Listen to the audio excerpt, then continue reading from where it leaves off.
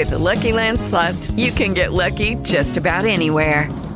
This is your captain speaking. We've got clear runway and the weather's fine, but we're just going to circle up here a while and get lucky.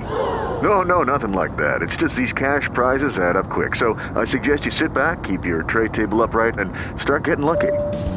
Play for free at LuckyLandSlots.com. Are you feeling lucky? No purchase necessary. Void where prohibited by law. 18 plus terms and conditions apply. See website for details. Ho,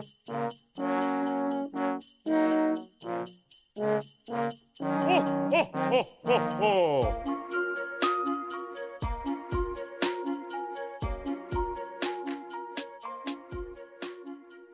Merry Christmas. Welcome to our 8 nights of street fights. Each day leading to Christmas, Brad and I will revisit every WWE Miracle on 34th Street fight. Brad, we are turning back the clock to 2014. This is our 4th installment. We are looking at the match that pitted Bray Wyatt against Dean Ambrose. Yes, I said that right. Bray Wyatt against Dean Ambrose. 2 of the biggest stars in wrestling in 2014. And I would argue 2 of the biggest stars 8 years later, all the way now in 2022. Brad, I'm going to run through my notes on this match, and then I want to hear what you think. Bray Wyatt ended up winning. That surprised me.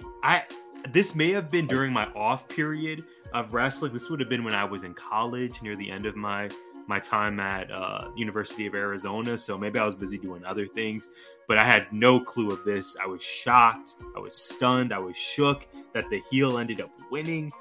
But some notes I have.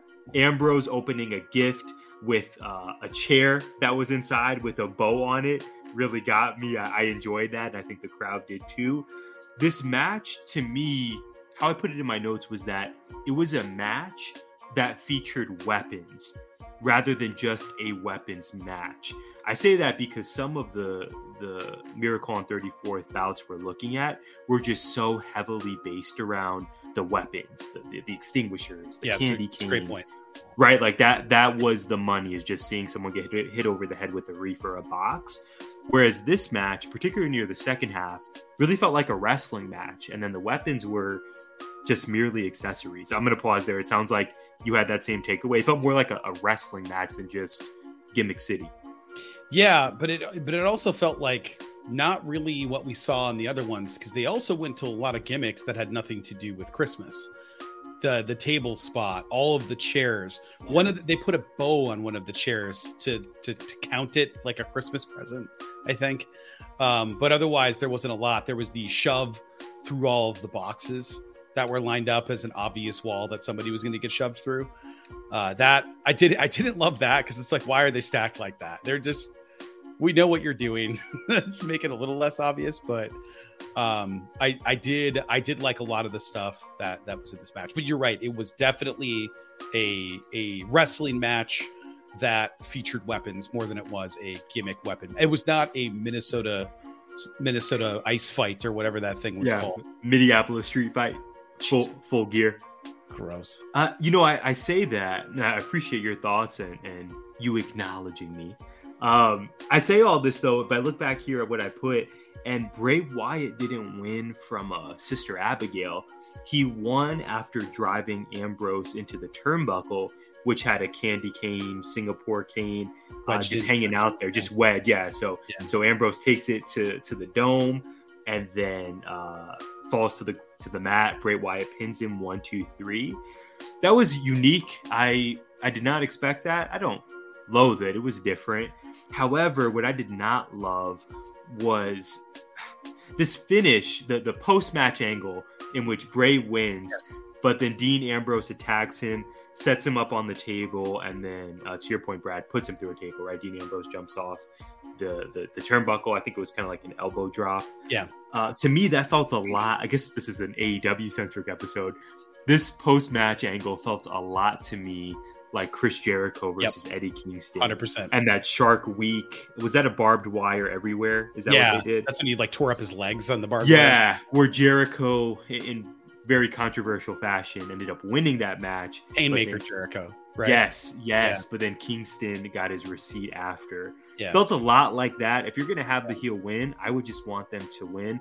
I also think, my final note, this was in 2014. So I think for a lot of Bray Wyatt fans, this was where his character was shifting to a place where he just became more of a gimmick and less of maybe our generation's version of The Undertaker, where he's spooky and he's winning. And, I think 2014, 2015, he was starting to shift. And unfortunately, due to booking and character inconsistencies, perhaps the fan base wasn't taking him as seriously as we should have. I never want Bray Wyatt to go through a table. Like, this dude eats worlds. I don't need to see him go through a table after winning a match, ever.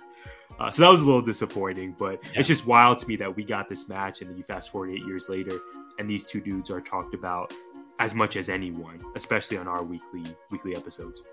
Yeah, and you know who else is talked about a lot still these days, despite not wrestling for a long time? The host of this episode, Ho Ho Hogan. Oof. Bray Wyatt came out to a promo, a good one. A very good one. He started singing Christmas music very creepily. And then the what chants started. The dreaded what chants. Some of the worst what chants. By the end of it, they weren't doing it anymore. Either they petered out or Bray is just that good. I thought the match was really good. I was waiting to see what would push somebody through the boxes. It ended up being a Ambrose Tope. That was a good one too. Tossing through the chairs with the bows, and then there's a table, more chairs. The kendo cane came back out, and then a ladder. The turnbuckle kendo stick I thought was really good.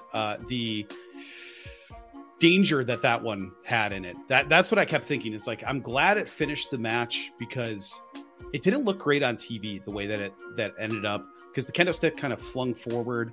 If it was really wedged in there, it would have looked great. If it was really wedged in there, Jon Moxley would be dead, or at least without an eye. So I was gonna say, yeah. We already had Rey Mysterio lose an eye. We don't need anybody else around that time. Actually, a lot of eyeball stuff then. There was one of the longest headlock rest holds I have ever seen on a Raw. It was like 4 minutes long. This match was about 8 minutes longer than it needed to be. Yeah, this was a long match. But to your point, I thought the creative finish was good. I dug it. It was surprising. I hated that it kept going afterward. And they've done this a couple of times. I know there's one coming up in when we talk about 2018s that was really gross to me. But the fire extinguisher came out. And then Bray ends up getting taken through a table, and that's the end. We send the people home happy because the babyface lost, but the babyface won the war, lost the battle, so to speak. And then they could play Dean Ambrose's music as a way out. Which, you know what, on paper this looked like and it was a really good match.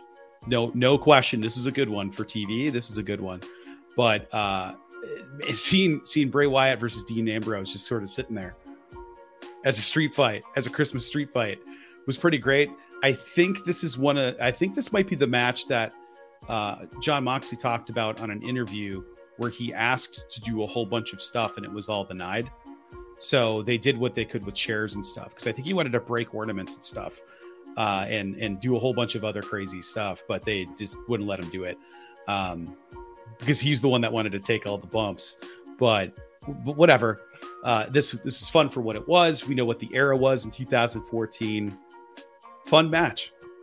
Yeah. And I took note of just the talent that was around and how the card was structured. And if we look at even the year prior, Brad, when you and I had our third installment here, where it was Mark Henry versus Damian Sandow, the main event of that show in 2013 was a 6-man tag: CM Punk, John Cena, and Intercontinental Champion Big E against Dean Ambrose, Seth Rollins, and Roman Reigns. Yeah.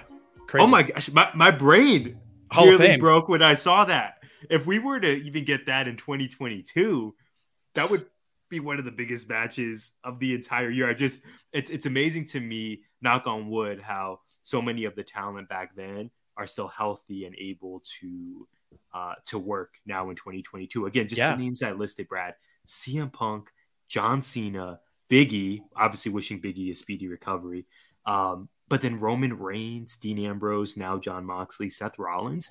These dudes are still titans in wrestling and are still mostly in the ring. The babyface side is a little cold right now. We don't know if we're going to see CM Punk again. John Cena is back in WWE, at least for a short period. And obviously Big E is Big E. But man, what a time in WWE. And I'm just so glad that we can still see Dean Ambrose, now Jon Moxley, and Bray Wyatt do their thing because they're phenomenal performers. Absolutely. Well, that was night 4. That was Bray versus Dean, which is weird to say. It's weird saying Dean Ambrose and not Jon Moxley. Weird, right? Very, very strange. Thank you for joining us. Thank you for viewing. Thank you for listening. Like the other nights, we're asking you to donate to a charity. Today, we're asking you to donate to the United Negro College Fund. You can go to uncf.org and you can find the donate links there, or you can donate to any charity that you feel like is deserving of your time, your money, your resources. Please check that out, help people out, and give during this holiday season. Thank you for joining us again. Merry Christmas, and we hope you join us for tomorrow's 8 nights of street fights. Miracle on 34th Street fight. All the above. It's so complicated, but we appreciate you joining us anyway.